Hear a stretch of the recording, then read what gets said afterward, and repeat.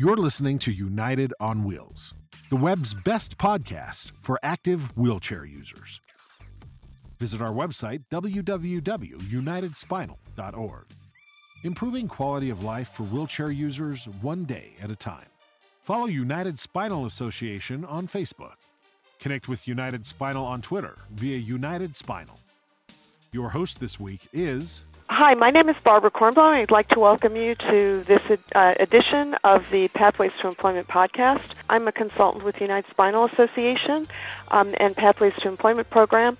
I am an occupational therapist and attorney by background, and I have a disability myself, so it's not a spinal cord injury, so I can kind of relate to what it's like to look for a job and have people kind of look at you a little, wonder, and have those thoughts behind their heads. United Spinal Association. Rolling on by. Today we have with us two guests, Alex and Madeline, and I'm going to ask them each to introduce themselves. Alex, you want to start? Sure. Thank you so much for inviting me for this podcast. My name is Alex Jackson. I am 32 years old and have a C5, C6 incomplete spinal cord injury from near infancy. I was about 9 months old when I was injured in a motor vehicle accident caused by a drunken driver. My mother and I were in the vehicle, and my mom sustained a few injuries, a broken pelvis, and was in a coma for a short time, but has fully recovered and is now my primary caregiver and my biggest supporter. I've been able to do pretty much everything growing up, going through public school, and graduated from college with a degree in broadcast journalism, and now I work for the Department of Defense as a public affairs specialist. And so that's just a little bit about me, and I'm honored to be a part of this employment podcast. Great. Madeline? Hi, my name is Madeline, and thank you for having me as well. I'm 47 years old, and I was injured 22 years ago in an automobile accident where I lost control of my vehicle, and I winded upside down on a guardrail. But gratefully, I didn't lose consciousness, and I sustained a C5, C6 spinal cord injury, also incomplete. And I just really got involved with the disability community within the last 2 years, and that's where my journey has started to get back to employment. Great. Thank you. Alex, could you tell us when you became an adult or you transitioned from high school, how did that work with starting to begin thinking about employment? That's a great question. I was part of the mainstream curriculum in high school, but I also attended and had the support of the special needs program and the special needs teachers. And so I knew I wanted to go to college and knew I was interested in communication and broadcasting. And my special ed teacher connected me with the communication department at the College of Charleston, and that's sort of how I got the introduction to the college life and getting connected with the Disability Services Center at the college and learning how I could adapt to the college lifestyle while living with a disability and getting on the track of becoming employed and doing something that I love. So it all started with my special ed teacher getting me started with the career program. Now, how did you, what was it like looking for your first job after you graduated? Yes, it was a little bit difficult. I was interested in doing television broadcasting and had done an internship with a TV station, and I had a radio show while I was in college. However, once I started applying for jobs in the television field, I didn't really get as many responses to interviews, and callbacks, and I don't know if that was particularly because of my physical disability or that the industry is such a competitive market that it was hard to find jobs. It was probably a combination of both of those things. But I even applied for positions in radio, and I didn't get I had a few interviews with that, but it was still hard to get into that market. One of the interesting things I found was that many of the TV, or specifically radio stations, were not wheelchair accessible, and so that sort of made it even harder to get into that field.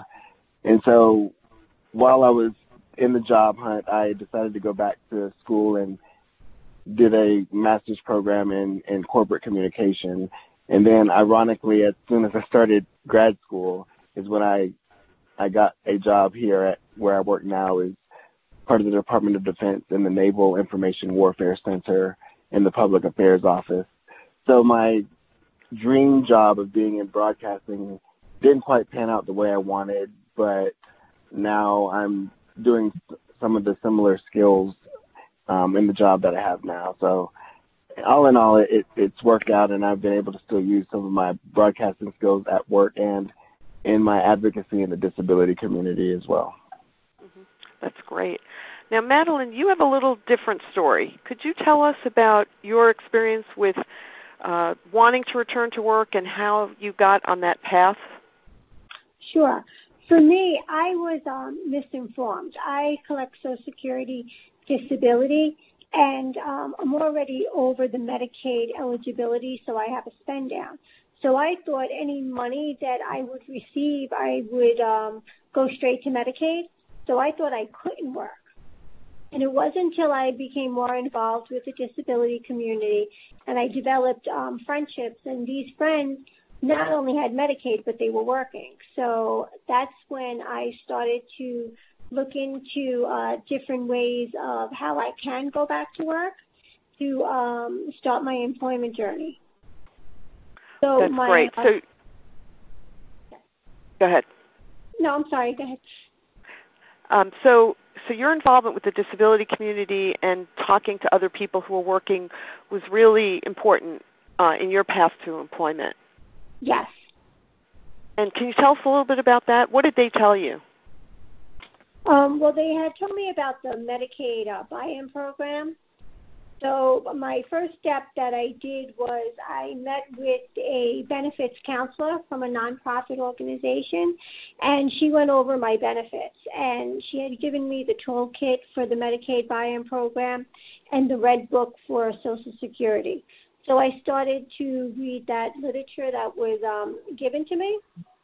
And then I spoke with my social worker to just find out, because since I have a spend down, I was in a pool trust, so I needed to know what would happen with the pool trust once I did go into a Medicaid buy-in program.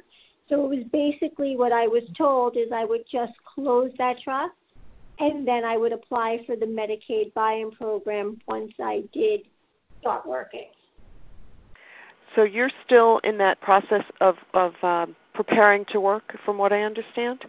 Yes, there are some things that I needed to do. I'm right now in a manual wheelchair, which I get along great, but for me to go back to work, and depending on what job I wind up getting, I know being in a power chair would benefit me. So the first step that I did was, speak with my doctor and get a prescription for a power chair evaluation, which I did do that. I'm in the process of getting my power chair any day now. And the other thing that I needed to do is my home, the entrance to my home wasn't wheelchair accessible for a power chair. I have a step up. So through the mayor's office for people with disabilities, I applied for a grant, and I was granted that. So that work is going to start in the next 2 weeks. Great. So now, what about? My... you had also told me about some assistance you had with, I think it was resume writing and some other things. Could you tell us about some of that? Yes, I went to a job ready class where they had prepared resumes. And there I learned about two types of resumes.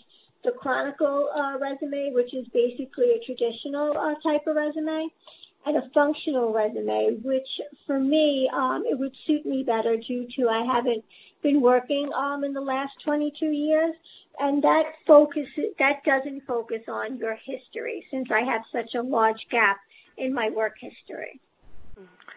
Now, over the 20 years, though, you haven't been staying home watching television, though. You have acquired skills. Maybe you could talk a little bit about that. Sure. Both my parents, unfortunately, I lost my dad last year, but both of them are elderly with where they both have a disability as well. So I've been taking care of them with their elder care. I handle all their appointments, their insurances, their money. They both had a 12-hour care.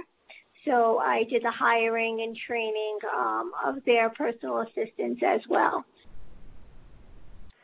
So you have a lot of skills from that this functional resume would include? Yes, as well. Great. And the researching that, I have done as well. Mm-hmm. Now, Alex, I want to get back to you because you had told us about the concept of Schedule A hiring, and that might be something that would help many of our listeners, but it seems like that's something that even Madeline should know about because it might help her. Could you talk a little bit about Schedule A hiring? Certainly, yes. When I was applying for jobs, there's an organization called the Workforce Recruitment Program, and they are a federal agency that goes around to schools, colleges, and universities to recruit individuals with disabilities looking for either part-time work or full-time work within the federal government. And essentially what Schedule A allows is that it's a hiring authority for government agencies to hire people with disabilities without having them compete for a traditional job. So normally when someone interviews federal jobs, right? Federal government. Primarily. Okay, I just want to clarify that. Okay. Yeah. Primarily in any job, you usually have 3 or 4 candidates interviewing for a position. However, Schedule A allows the employer to select that individual with a disability if they have the skill sets and meet the qualifications, and it just allows to focus on individuals who are maybe left out or overlooked in a lot of jobs. So it is a great way to still highlight the abilities of the people with disabilities and allow them to become employed through Schedule A and allowing the government to have a quality member of their team. And so I was hired under Schedule A, and I've really enjoyed it. And now I'm on a disability task force at work to help us improve and continue to recruit people with disabilities to become employed through Schedule A. So if using Madeline as an example, because she's looking for work, she's been out of work. If she was interested in Schedule A hiring, what advice would you give her? So I would have her reach out to any of the disability agencies in the community, whether it be an independent living center or a Department of Vocational Rehabilitation, to get connected. And usually those agencies will know about the Workforce Recruitment Program and Schedule A, or even just contacting a federal agency in your community and talking to their employment and HR representatives. And so just getting connected with an agency like that will help you get connected with someone within the federal government and Schedule A authority for being able to get hired. Now, would it be correct to say,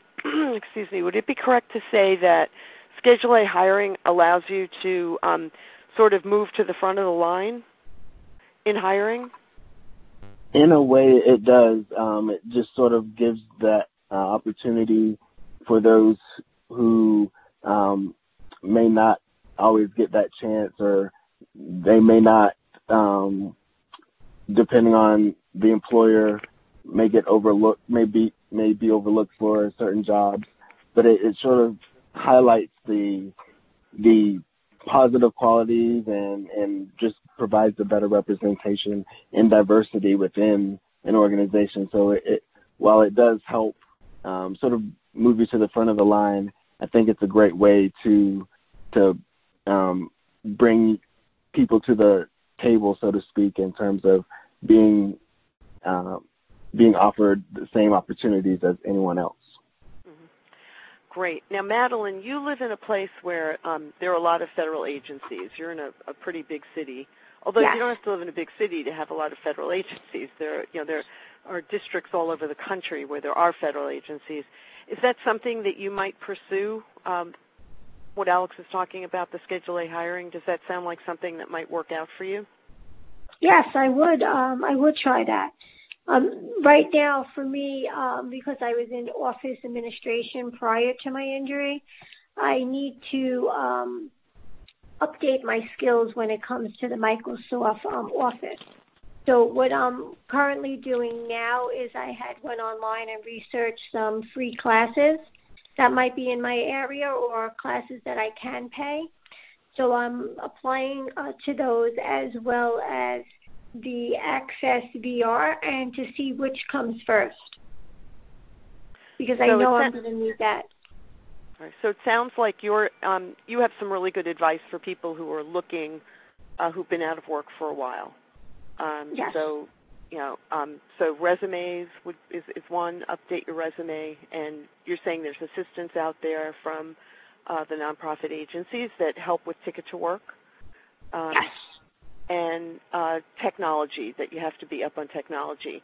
Do you have any other advice for people who, like, in your situation, who didn't know they could go back to work and are now, after listening to these podcasts, are learning that they can go back to work? What other suggestions might you have for them, the steps that you've taken? Yes, well, definitely with United Spinal, I also went on the website and listened to the Pathway to Employment. And I found that the Social Security Work Incentives had the webinars? Given me so much information there. And I'm getting ready actually now to listen to the webinar of the job interview. Great. So those are definitely some good information there. So you would recommend, in addition to resume writing, listen to the podcasts, the webinars that we have for Pathways to Employment, because they have a lot of good information that you really need to know if you're starting to go back to work. It's sort of laid out there. What happens to your benefits. Mm-hmm. Yeah, especially it's one thing to read something, and it's another thing to actually listen to a conversation of how something does work. So that's good. So you found this helpful, and they're available on the website for United Spinal's website. There's 3, I believe it is, Pathways to Employment webinars that people can listen to that also help. What would you say helped you the most in this whole process, Madeline, that you've been going through? Would you say the webinars, the resume, or is it just a package and a pathway? I would say the package. As far as the resume, I was always concerned due to the fact that, my last job was 22 years ago. And I learned during the seminar for the job readiness was basically that it didn't have to be a traditional resume, and that there were another type of resume that would be best suitable for me. And definitely the webinars. Mm-hmm. The webinars gave me a lot of good information and confidence, to pursue going back to work with the information that was there. And Alex, what would you say was the most helpful? Do you have tips for other people? Yes.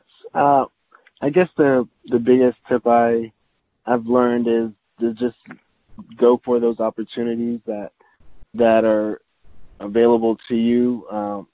I've worked with a few disability nonprofits in the community and network with a few folks to just learn about what the options are within the workforce and the career opportunities. And so just figuring out what's possible and what my interests are and sort of matching those two things together is sort of my biggest motivator is trying to figure out, or is to encourage folks to go for what they want to do and then matching that with what's available in their community. So it sounds like you're both saying that there are resources available and you have to look for them. When you find them, use them, and that there's resources available to help you on the pathway to employment. Would you both Definitely agree? Yes. Yeah. Well, great. I'd like to thank you both for doing this podcast today. It's very interesting because you both have such different stories, yet you know each of you can have advice for each other in a way. So thank you so much, and I hope our listeners have learned a lot from this podcast today. Thank you. Thank you very much. Thank you. United Spinal is a founding member of the Secure Work Coalition. The Secure Work Coalition aims to protect and improve work incentive and benefits counseling programs within Social Security, such as Ticket to Work, TTW, that help beneficiaries of Social Security disability programs return to work. Coalition members, including disability advocacy and employment services organizations, provide return to work assistance and benefits counseling for the disability community. Find us on Facebook at Secure Work Coalition. United Spinal's Pathways to Employment program is supported by the generous contributions of Coca-Cola, Verizon, Genentech, and Allsup. Visit our website, www.unitedspinal.org. United on Wheels, the web's best podcast for active wheelchair users. Thanks for listening.